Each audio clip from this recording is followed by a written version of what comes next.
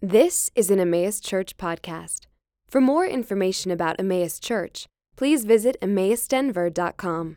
One announcement today, and I will let Arwen kind of plug that announcement. Okay.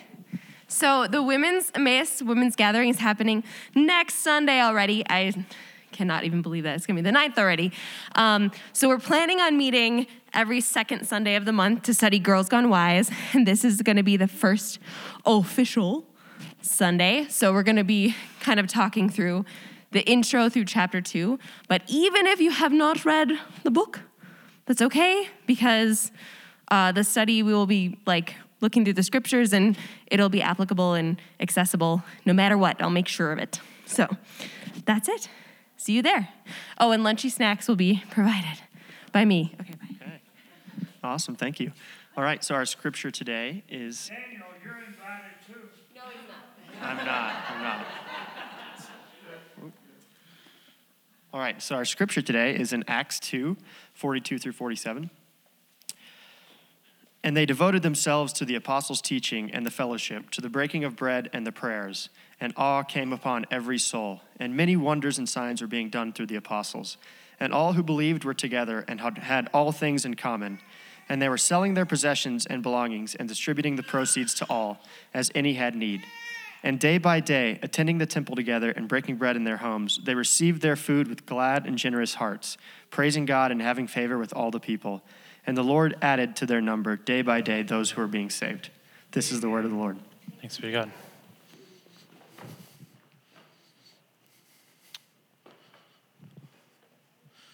Good morning, guys.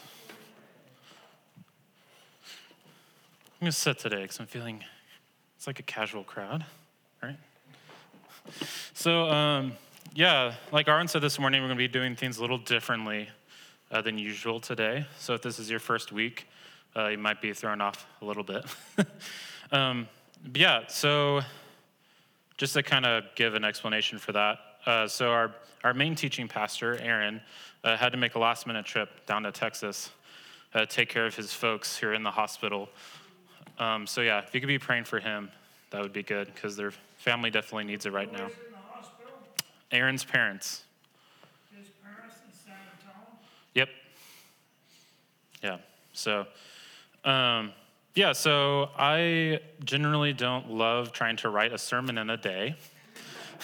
So in light of that, that's why we're doing a little bit different of a format this morning. So just wanted to give a little explanation for that. So this morning we're kind of I'm going to talk a little bit about the passage Daniel just read.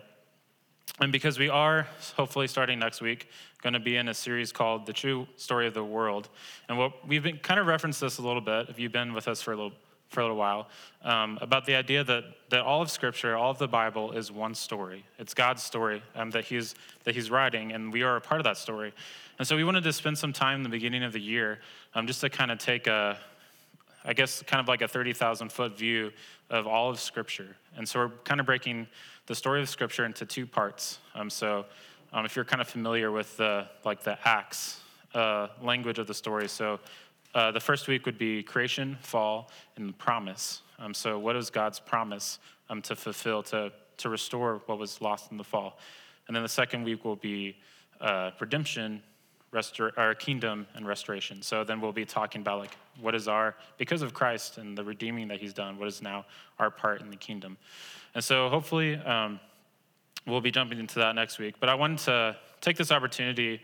We are going to spend some extended time in prayer this morning, but I wanted to take an opportunity to kind of bridge that with reflecting on and remembering that because we are going to talk about the story, and to remember that we are a part of that story, that the Scripture is God's story, and maybe we aren't, we weren't there 2,000 years ago, but what is happening right now with God's kingdom coming to earth, with his church, means that we are actually indeed in part of that story.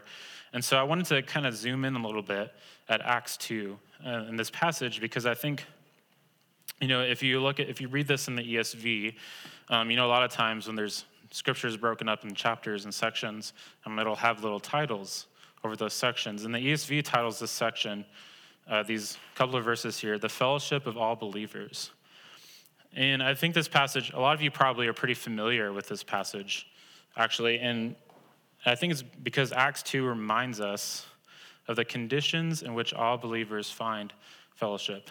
So I do think that title is fitting. And it's kind of talking about how the people of God should unite around the coming kingdom of God to which we belong. And so I kind of wanted to zoom in on that a little bit this morning before we jumped into prayer. And I just wanted to note is that I think when you read this passage, I think it's kind of tempting to highlight and to honestly long for the miraculous things found in this passage. Things like in verse 43, it says, awe came upon every soul, and many wonders and signs were being done through the apostles. Like, that's really great. Like, I would love to be a part of something like that going on, something tangible like that. And then the second half of verse 47, it says, the Lord added to their number day by day those who are being saved. Amen. I mean, I think a lot of us, would love to be a part of something where, like, newer people were adding day to day. Like, you hear stories of churches that just explode and they, like, are moving buildings because they, like, don't know what to do with all the people.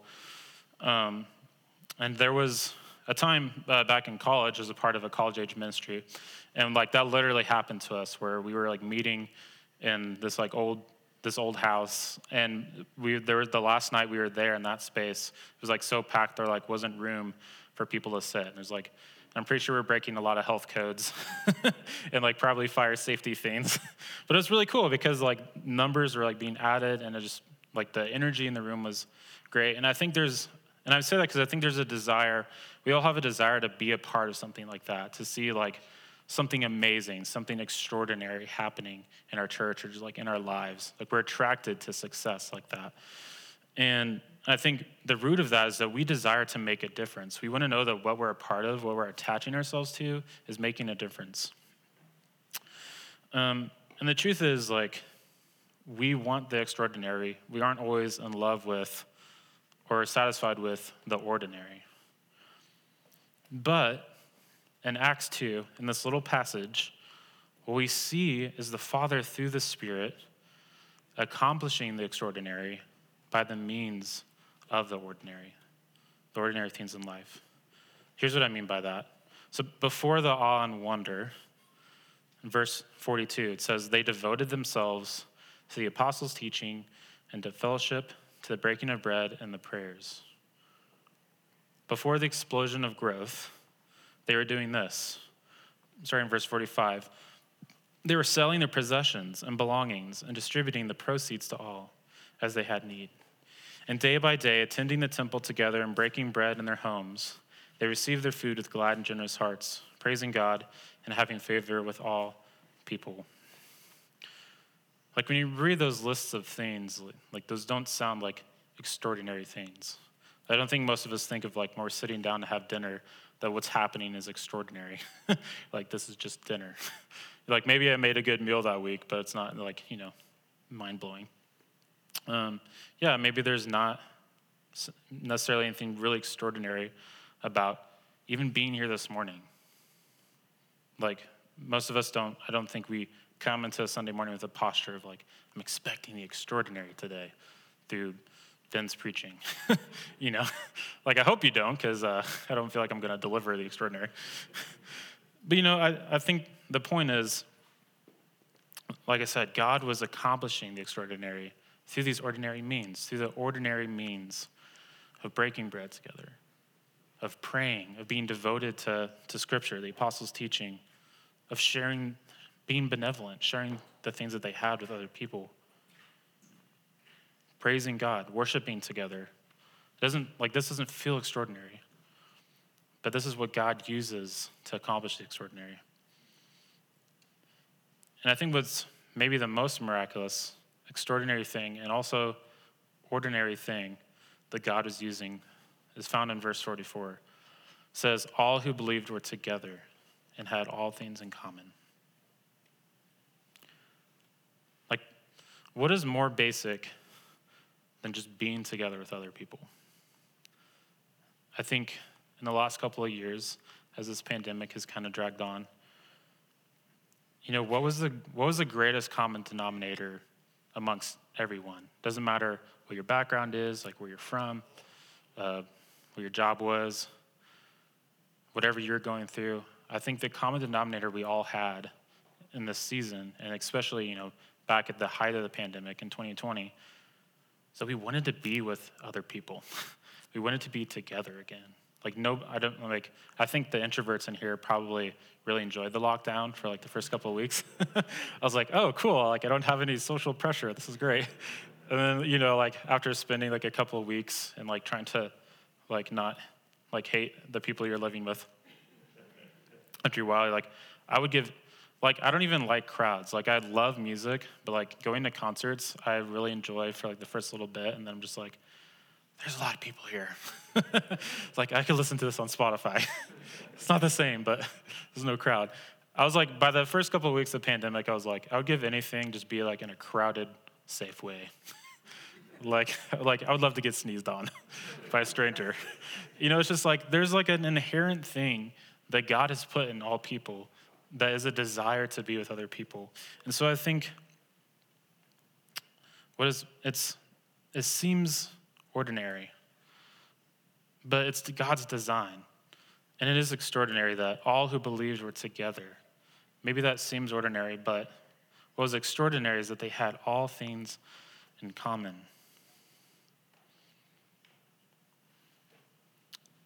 Not to say that it was a homogenous group, that was just a group of people that had some things in interests in common, or they liked the same unleavened bread, whatever. They had all things in common because they were unified in Christ through his Spirit. I mean, speaking of 2020, speaking of the pandemic and elections and all the things that have gone on the last couple of years, what would you give for people to have more in common, to be in common with each other across demographics? And that's what we see in Acts 2. Maybe that sentence doesn't sound extraordinary, but it is. It's miraculous. And it's our calling as the church. It's why we are devoted to the teaching of the apostles. It's why we pray. It's why we break bread. It's why we worship together, to be in common with each other, no matter our walk of life.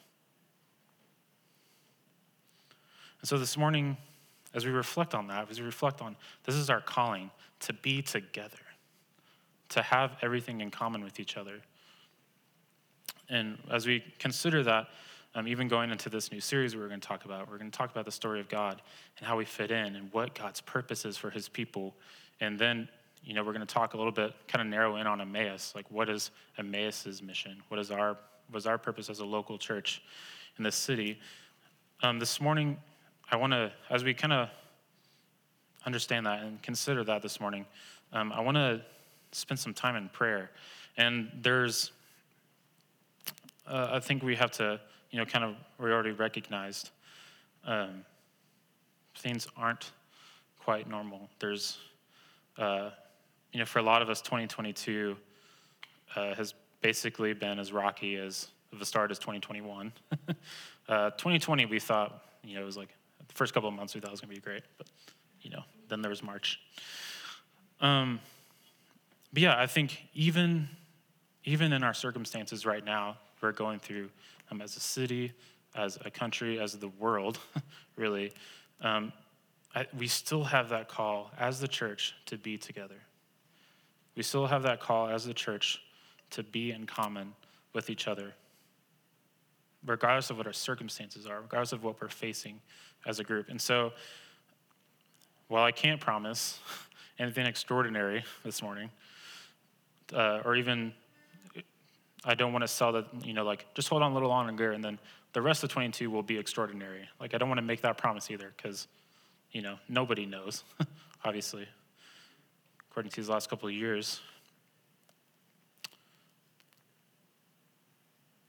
I do want to take a moment for us to pray and to be like our brothers and sisters in Acts 2. And remember that God does use the ordinary means of grace, like prayer, like being in this room together to worship, to accomplish extraordinary things that maybe we won't see in our lifetime, or maybe we there's extraordinary things that we don't even recognize because sometimes we fail to see the beauty of the gospel unfolding right in front of us through ordinary things, like being together and worshiping and praying and being generous with the things we have. So to kind of frame our prayer this morning, I kind of wanted to borrow from a tradition called Prayers of the People. Some of you guys, depending on your background, may have grown up with this tradition in the church. It's more popular in churches that are a little more formal in their liturgy than we are. But it's the idea that there is a kind of a structure and some things found in Scripture. There were common things or even commands from Christ of things that we should consider and we should be praying for. And so kind of how we're going to go this morning is we're going to start off through a time of what's called petition and thanksgiving. And so we're going to we'll have some prompts of the things that we are going to be praying for. So it'll be in kind of like categories of things. And so depending on your comfortability, you can pray through these things with the people around you. If you'd like to just pray on your own in silence, that's okay too. But yeah, this is going to be a moment of stillness and a moment of reflection and petition, of coming to God earnestly with these prayers for these things that the church has been praying continuously for hundreds of years.